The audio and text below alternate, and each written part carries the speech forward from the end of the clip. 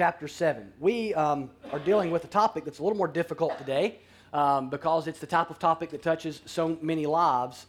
When you get to Proverbs chapters 5 through 7, so almost 10% of Proverbs is devoted almost exclusively to warning people to avoid sexual sin, particularly adultery. Now, we live in a time where sex has been both thought too little of, thought too much of. In one way, people have cheapened it and think too little of it in our culture. It's treated merely as any activity. On the other hand, people have idolized it and can't imagine their life without it on their terms. And in the book, Meet Generation Z by James Emery White, he describes the rising generation. Now, this will strike some fear into your heart this morning. Those born between 1996 and 2010. White notes that 70%, they have found, of all 18 to 34-year-olds are regular viewers of pornography. 70%. The average age to begin viewing pornography right now in our culture is 11. 11. He goes on to note that nearly 75% of those ages 15 to 18 have sexted, and about 50% have sent naked or semi-naked photo or videos of themselves to others, and 84% have gotten sexually explicit messages by phone or email. 84%. That is growing up in 2017 in our Western culture today in the United States. And in a culture where sexual immorality, sexual sin, pornography, and the like are so common, it should not surprise us that we see lives and families ripped apart, ripped to pieces due to poor choices in this area. It's common. So it's a difficult subject because so many lives have been affected by sexual sin. Marriages that have been rocked by adultery. And this is why we have to deal with it. It's why we have to talk about it when we get to it in the scriptures, is because the stakes are too high. When you read Proverbs, your very life's at stake to some degree. But there's hope in the midst of all that. In the midst of sort of a bleak picture, there's a lot of hope. Hope for those who are tempted in this area. Hope for those who have fallen and messed up in this area. Hope for those who have shipwrecked their life, they feel like, in this area. And that hope is in a person, and his name is Jesus. And that's good news this morning, no matter what the past or the present looks like. So understand this morning, as we dive into this, we kind of have to set the framework again, that sex is a gift given by God to be stewarded God's way and not one to be worshiped. It's not a dirty word or an ugly word, and it's not to be an idol. It's a gift to be stewarded the way God says to steward it. In Genesis 1 and 2, God creates the first people, Adam and Eve, and he tells them what? Be fruitful and multiply. I think we all know what that means, all right? Be fruitful and multiply. That's in the context of a marital relationship between a man and a woman. And as you look at the rest of Scripture, it's very clear God's design for sex is that it be between one man and one woman united in marriage. As D.A. Carson notes, noted scholar D.A. Carson says, sex is about timing. The world says anytime, any place. God says, my time, my place. However, ever since the fall, ever since the first humans sinned and took bite of that fruit that was forbidden, sexual sin has wreaked havoc in the world. And it starts in Genesis. The Old Testament is riddled with examples of sexual sin and its destructive nature. People have thought too little and thought too much of this for way too long, for a very long time, ever since the fall. And so when you get to Proverbs 5, 6, and 7, we have to remind ourselves, this is the introduction part of Proverbs, the first 9 chapters. And it's written like a father writing to a son. So when you see a lot of these things, you'll see a lot of it dressing of him warning him of a woman. If he was talking to his daughter, he would have warned her of a man. Okay, he's warning of a temptation. He's not trying to paint some picture that this is the way all women are. But he is talking to a son. In a way, a dad talks to a son, or a mother talks to her daughter, or a dad talks to her daughter, or a mother talks to a son. It's all different. So you have to understand that when you read it, and kind of apply it to your context. There are principles here that whether you're male or female, whether you're married or single, that apply. Even though in this particular setting, he is talking to his son, and he's talking specifically about the sin of adultery. But it has application broader than that, as we know. So look with me at Proverbs chapter 7. We're going to read the whole chapter, verses 1 through 27. And no, this is the tail end. This is the third section really on this that you get to. It really begins to lay out what this looks like in someone's life. Look with me at Proverbs chapter 7, starting in verse 1. He writes, "My son, keep my words and treasure up my commandments with you. Keep my commandments and live. Keep my teaching as the apple of your eye. Bind them on your fingers. Write them on the tablet of your heart. Say to wisdom, you are my sister, and call insight your intimate friend, to keep you from the forbidden woman, from the adulteress with her smooth words. pause there for a second. Commentator Tremper Longman points out how the term commandment there is pointing to God's law. The Torah, when he use that word commandment, it's the same word used for that. And what he's saying here is the Father's saying my commandments and God's commandments in this particular instance are running parallel to one another, because what I'm going to command you and what God commands you are the same here, because God commands you to flee this as well. Verse 6, for at the window of my house I have looked out through my lattice, and I have seen among the simple, I have perceived among the youths, a young man lacking sense, passing along the street near her corner, taking the road to her house in the twilight, in the evening, at the time of night and darkness. And behold, the woman meets him dressed as a prostitute, wily of heart. She is loud and wayward. Her feet do not stay at home. Now in the street, now in the market, and at every corner she lies in wait. She seizes him and kisses him, and with bold face she says to him, I had to offer sacrifices, and today I've paid my vows. So now I have come out to meet you, to seek you eagerly, and I have found you. I have spread my couch with coverings, colored linens from Egyptian linen. I have perfumed my bed with myrrh, aloes, and cinnamon. Come, let us take our fill of love till morning. Let us delight ourselves with love. For my husband is not at home. He has gone on a long journey.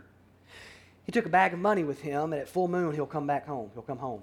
Verse 21, with much seductive speech she persuades him. With her smooth talk, she compels him. All at once he follows her as an ox goes to the slaughter, or as a stag is caught fast till an arrow pierces its liver.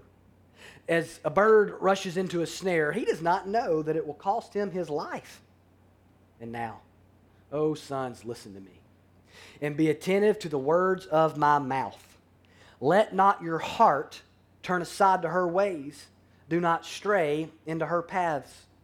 For many a victim has she laid low, and all her slain are a mighty throng.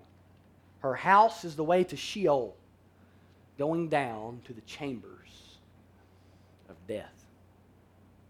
So in the end, we get a picture of this naive young man who had no idea the world of hurt he was bringing into his life.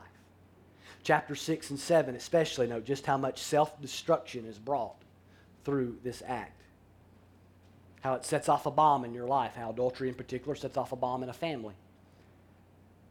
You know, the first thing we should notice as we read this chapter is just the frank reality of sexual temptation. The Father, like I said, spends 3 of 9 chapters in the introduction mostly warning of adultery and sexual sin. In fact, this warning is used as a sort of metaphor for wisdom and folly. Lady Folly and the forbidden woman are very similar when you compare them. They are loud and boisterous, and they both lead to death. And he is illustrating the importance of wisdom, the destruction of folly, and at the same time he's warning against foolishly walking into sexual sin of any type. And the bottom line is this is a wisdom issue, and few life decisions are more foolish and will cause more destruction in your life than this particular issue. And when it comes to sexual sin and adultery in particular, many take a, oh, it can never happen to me attitude. That is the attitude of many in the church. Even though they won't verbally say it, they live their life that way, and we think that way. That is something that other people do and something that happens to people out there. But the Bible's clear. Pride comes before the fall. And as Paul wrote to Corinthians, let him who thinks he stands take heed lest he fall. So if you think this is a sin that doesn't apply to you, you could be being set up. So we have to think about this and think this through. So the first thing I want you to notice is I want you to know that who sexual temptation involves. So you see a couple of characters here. So who does it involve? Well, first of all, we see the person being tempted here. The person tempted isn't painted as some weirdo, some person that you just can't imagine identifying with. Seems pretty normal to me, going for a walk here. The father is speaking to his young man's son, and he gives him a story of a young man. He wants him to identify with the story. We need to identify with the story wherever we're at in life. And he's speaking to a man if he was speaking to a man in his 50s, for instance, he may give him a middle-aged guy scenario. The story might sound a little bit different, but the end would look very similar. The point is that this is an everyman, in a sense. Particularly, though, the one who lacks sense. As verse 7 says, among the youths, a young man lacking sense. A picture of a guy that doesn't really know how to spot trouble. He's not necessarily looking for trouble. He doesn't know that trouble's looking for him and doesn't know how to spot it when it's near. It's a lack of sense. And you don't have to go looking for trouble in this area. The world's broken. Trouble's looking for us this morning. It's seeking us out. People don't get married assuming that they'll one day cheat. Christian singles don't commit to purity assuming they won't achieve it. Sin is crouching at the door for all of us. And as verses 8 and 9 point out, he goes near her corner. He's taking the road to her house at dark, at twilight. Now, this could just be painting an ominous picture for us. We can't stretch it too far. Or maybe, though, he wants to see that this person is in the wrong place and at the wrong time. And he should have been wise enough to realize he shouldn't have been in the wrong place at the wrong time. A lot of immorality and affairs start with avoidable situations and avoidable conversations that didn't have to be had. An obvious path that could have been avoided. It's a lack of wisdom to not see the foolishness in our actions and where they could lead. Oh, I'd never do that. I'd never go there. Never commit that sin. It's what someone says as they stumble into a completely avoidable situation. And then we see a tempter. In verse 10, she's dressed like a prostitute, it says. That doesn't mean she is a prostitute. She's married. She's likely not a prostitute. But she is dressed provocatively. That's the point. It's not that she is one. It's that she's dressed like one. In other words, she's dressed to allure. She's wily of heart. That's an interesting phrase in the ESV. And she's loud and wayward. The idea is that she's hiding something. She's deceptive. What you see is not what you get, is the point. She's shady. And it says she lies in wait. Now see, you've got one picture of someone who's not looking for trouble, but trouble's looking for him. And you've got another person over here, and they're looking for trouble. And that is kind of the way this works, isn't it? In general, I mean, somebody either is not really looking for this, they're just not really wise, and they find themselves in tempting situations, and they fail. Or there are other people that go looking for this kind of stuff. That go looking to sin in this area. That just go wholeheartedly, run headlong into sin. This is a person full of folly and sin, headed for destruction, more concerned with pleasure than purity, getting whatever they want rather than pleasing God. They're seeking failure and destruction, but they're doing it in the name of love, happiness, pleasure, and freedom. Notice she's religious. She's went to sacrifice and pay vows. She's a religious person. Not every person that names the name of God is godly. Not everyone who walks through the doors of the church loves Jesus and wants to honor him. These are normal people, is the point. These are people you may know. It could be any of us. It could be you. It could be me. So don't read this and think, oh, this reminds me of fill in the blank. Read it and let the word be a mirror to you to show you, where am I like this young man, or where am I like this lady? Where am I like this person in some way? Where do you lack sense? Where do we compromise? Where do we ignore God's word? How are we like these people? That's how we should read Proverbs. Now, secondly, I want you to notice what sexual temptation looks like, how it plays itself out here. Proverbs 7 mostly deals with the conversation side of temptation. Proverbs 5 warns about the eyes and being allured to the beauty of someone who is not your spouse, so that's a real component. But that's not where the Bible spends its emphasis in Proverbs 5, 6, and 7. It spends its emphasis on the speech and on the conversation that's taking place. She has smooth words. Some translations say honey lips. It means seductive, flattering words, persuasive words. Let me give you three things here about how this temptation works with the speech and how it's involved here. Notice, first of all, he's made to feel safe. Verse 14 says, I had to offer sacrifices and have paid my vows. Now, I mentioned she's religious. Now, why would you share that with him? Well, I think for one reason, she's trying to let him know I'm not some weirdo. I'm not a prostitute. I'm not a bad person. I'm a good person. I'm a safe person to be with. I'm a lot like you. I'm religious too. I believe in God. I love God. God must be in this. This must be a God thing. God wants us to be happy, right? She's spiritualizing the moment. From the very moment he walks up, she's painting a spiritual picture. And once you start convincing yourself it's okay to sin sexually because of who it is, you've already lost. She's got a major character flaw that she's trying to cover for. And that's what happens when you ignore someone's obvious sin, justified act. So she's saying, I'm a safe person. She wants him to feel safe. She says, this is a safe act. Verse 19 of chapter 7, she says, my husband is not at home. He's going on a long journey. He took a big old bag of money with him. He's not coming back to full moon. What's she saying? You won't get caught. Now, why would that be a big deal? Because in their culture, if you got caught in the act, the penalty was death. And the only person that could prevent it was the husband. And Proverbs warns in chapter 6, he's not very likely to do that. So what's she saying? You're not going to die. You're not going to get caught. My husband won't know. That's why she wants you to know. My husband's a long way from here. You're not going to get stoned to death over this. But Proverbs 5 makes it clear that God sees sexual sin. That we may fool everyone and hide it from everyone, but we'll never fool God. Your spouse may not know, but God will. It's God who judges, and it's God who sees. One of the main points in these 3 chapters is that there's no such thing as a safe sexual sin. It always hurts. It always leads to some form of destruction and harm and damage. And God always sees. But she wants him to feel safe. See, we're wired in such a way that we'll have an amount of risk that we don't want to assume. Everybody's like that. Now, some will assume more risk than others, right? Some of you are crazy people that'll go jump off stuff with a little string hanging and bounce up and down for a while. I'll watch your video on YouTube, but I'm not going to do that. Some people do everything by the gut, right? This feels like the right decision, so you do it. Some people are methodical. I'm more of a methodical person. I take my time. But the point is this. We all have this level of risk that we're willing to assume and a level of risk that we're not willing to go past. And whatever his level of risk is, she's attacking it. She's attacking it. She wants him to feel safe. She wants the guard down. I'm an okay person to talk to. Oh, I know I look like I'm dressed a little funny. I know I look like a prostitute, but I just came from church. That's the picture. Oh, by the way, we won't get caught. Nobody will see this. Nobody will know this. This is safe. She wants him to feel safe, but she also wants him to feel special.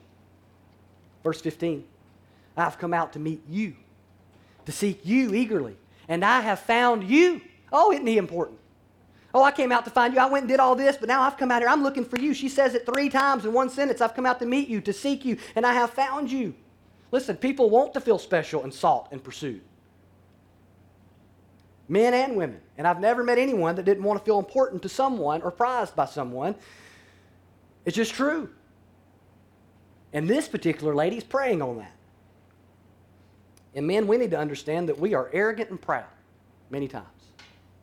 And the reason that Solomon warns him over and over again of her seductive speech, it means her flattery, is because we are way too easily flattered. We need to know the sin of pride can lead to the sin of sexual immorality. That it is pride that goes before the fall. And that you can't effectively guard against sexual sin no matter what you do if you don't guard against the sin of pride, because that's what comes first. So that person that makes you feel important and special, they might not even be meaning to do that, but your flesh is setting you up because your flesh likes it. Your flesh likes flattery. And by the way, ladies, yours does too. And men, you need to know that about your wives. So we should strive to make our spouses know we love and prize them, but there's no excuse to go looking for that elsewhere. None. And some people are so proud they will look for it, even if they receive it from their spouse. They're just hungry for it. It doesn't matter. Even if their spouse is the greatest spouse in the world, they'll just go. Because it's about the heart, which we'll get to in just a moment. So she makes him feel safe. She makes him feel special. And next, she engages his imagination. Verses 16 through 18, she speaks very sensually and visually. She's engaging his senses, colored linens, perfumed bed. Let's take our fill of love until morning. She sounds like a Super Bowl ad for like something. I don't know. She's painting him a picture, a visual, a sensual picture, a picture he can feel, smell, and think about. And men in particular are very visual, but we all are to some degree. And here she's painting a picture of a fantasy that he won't get caught in with someone that thinks very highly of him. She's making the whole situation sound very desirable. Here's the problem. She's not giving him the whole picture. She's painting a fantasy. She doesn't paint the picture of him not being able to break it off. She doesn't paint the picture of his son or daughter finding his text messages. She doesn't paint the picture of a broken-hearted bride smelling foreign perfume from those linens. She doesn't paint the picture of divorce court and awkward counseling and broken hearts and shame and guilt and regret. No, just a moment of pleasure. That's all that she's painting for. And that's what sin does, and that's what temptation does, and that's what we'll even do to ourselves. Somebody doesn't have to paint that picture for you. That's the way the imagination works. And you may get a sensual feast, but you will pay for it. It's never free. You're not the only one that pays. Spouse pays. Kids pay. Church pays. Friends who don't know how to act around you anymore pay. We know this. We got to run from it. We got to run from it. While you're sober of spirit and sober of mind, and you're not in a situation while you're sitting in church, hopefully not in any way thinking or being alert, make a sober-minded decision that I'm going to run from this. Because if you decide to do it once temptation has set in, it may be too late. And it always ends in destruction. Look at the picture there, the way the verse ends. All at once he follows her as an ox goes to the slaughter, as a stag is caught fast, so an arrow pierces its liver. It's a picture of not only death, but painful death, like an arrow piercing a liver. He's saying it's just not going to kill you, it's going to hurt.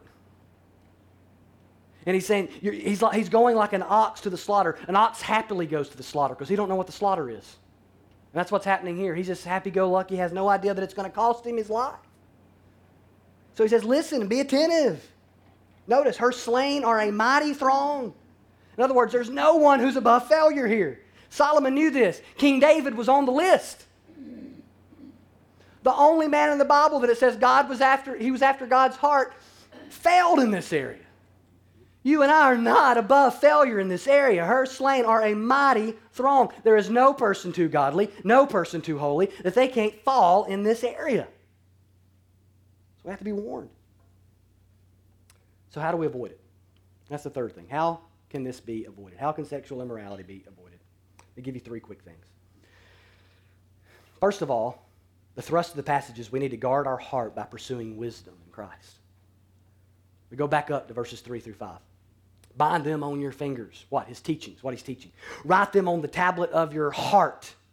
Say to wisdom, you are my sister. Now, we think that word is, we think like our sister, but they didn't use it that way. It usually had, in this particular context, it's used like it's used in the Song of Solomon as a picture of an intimate friend, of like a love interest.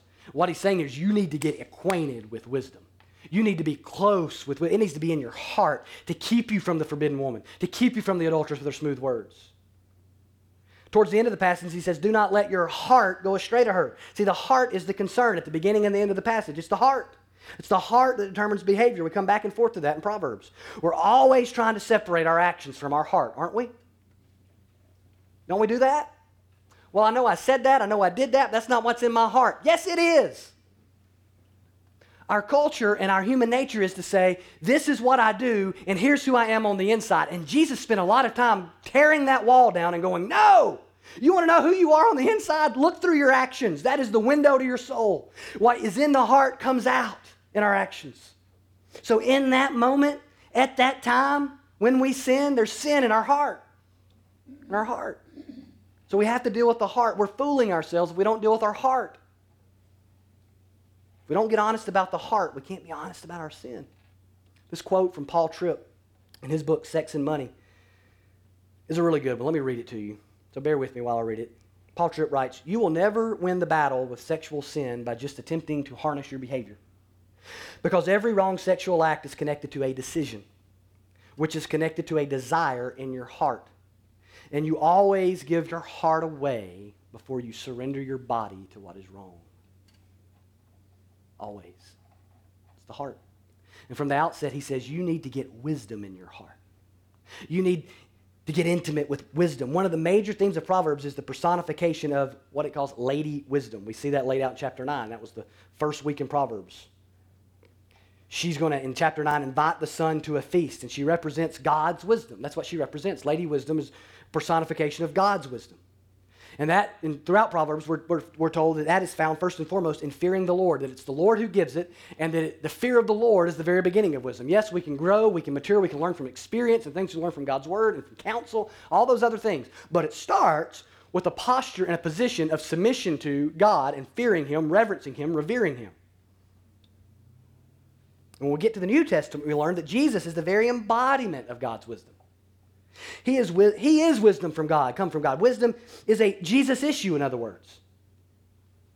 A Jesus issue. And as we follow Jesus, we grow in wisdom. I want to become wiser. I need to get closer to Christ. So wisdom throughout the Scripture shouts to us, don't pursue a forbidden relationship, but rather pursue Christ and wisdom in Him. If you want to overcome forbidden passions, you need to gain a greater passion for a greater person. Christ is the more desirable one we should be desiring, who sinlessly walked the path of wisdom and willingly laid down His life on the cross for sinners, all sinners. and all sexual sinners. It is he who has risen to conquer sin, death, and hell. And you want power over sin in your life? I want power over sin in my life. We want power to resist temptation of all types. You want to be set free from the stronghold of sexual sin or pornography or any other sin? It's found in the one who has conquered it on the cross. Wisdom who has come from God, Jesus, who has conquered sin, death, and hell. And in Christ, we learn to fear the Lord. We learn to revere him and worship him and orient our life around him. And we begin to put ourselves under his word and submit to him and strive to obey him. Sexual sin does not have to have the last word in your life. Jesus gets the last word. It's Jesus who took that sin to the cross. No matter your past, you can find forgiveness and hope. No matter your present. And you can find strength to rebuild and resist temptation in Jesus. That's good news. So we need to pursue wisdom through Christ. Here's another, just a little more, just practical advice from Proverbs. Avoid foolish decisions and foolish situations. Some of this is very pragmatic. In this proverb, he's in the wrong place at the wrong time. We mentioned that. He has no business on a dark street talking to a woman dressed like a prostitute at night. He lacks sense. In other words, he should have known better. And part of fighting sin is fighting your own stupid gene. I've got it. We've all got it. I don't mean to offend you this morning if you think you're brighter than that, but our sin makes us dumb. It makes us ignorant. It makes us foolish. And we make bad decisions. And we have to, part of fighting sin is realizing I don't have it all figured out.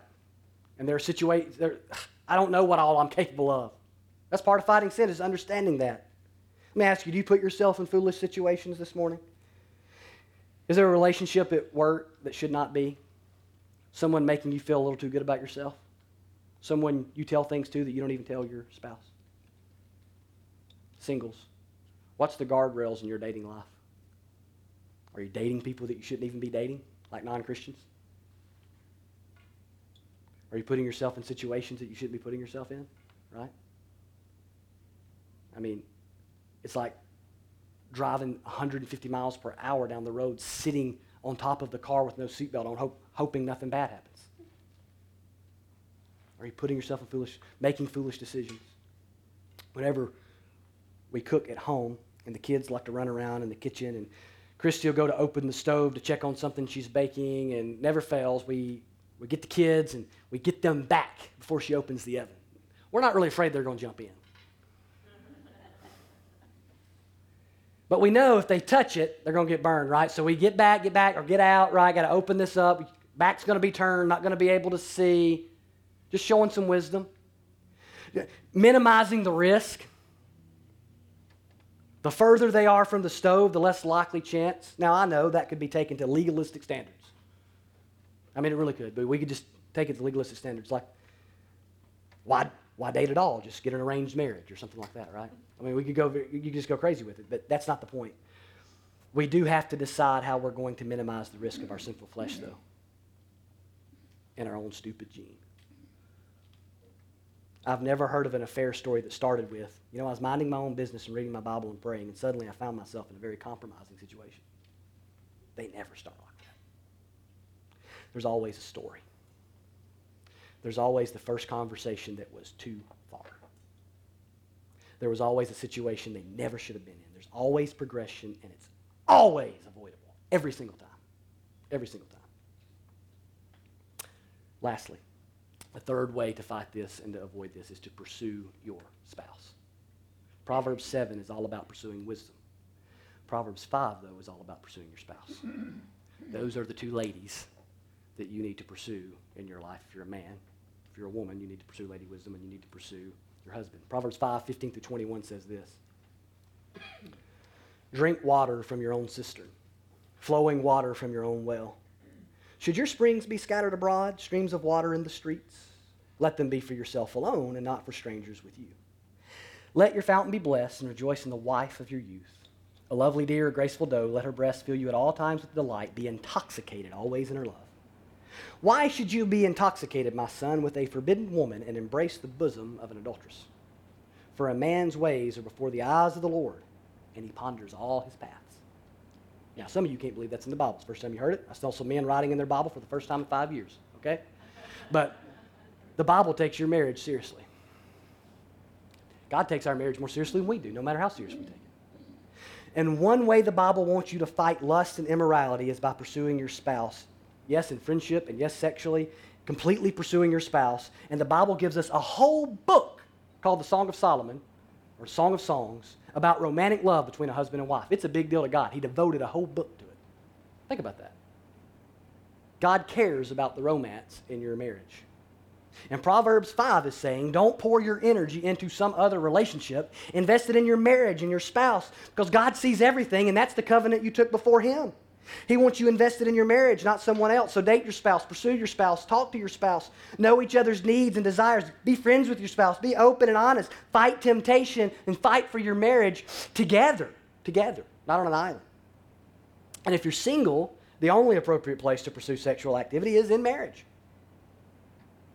So don't buy the lie that it's different for you or that God understands, end quote. If you are single and at a stage in life where you can get married, be wise about all that and marry the right kind of person. Don't rush into anything,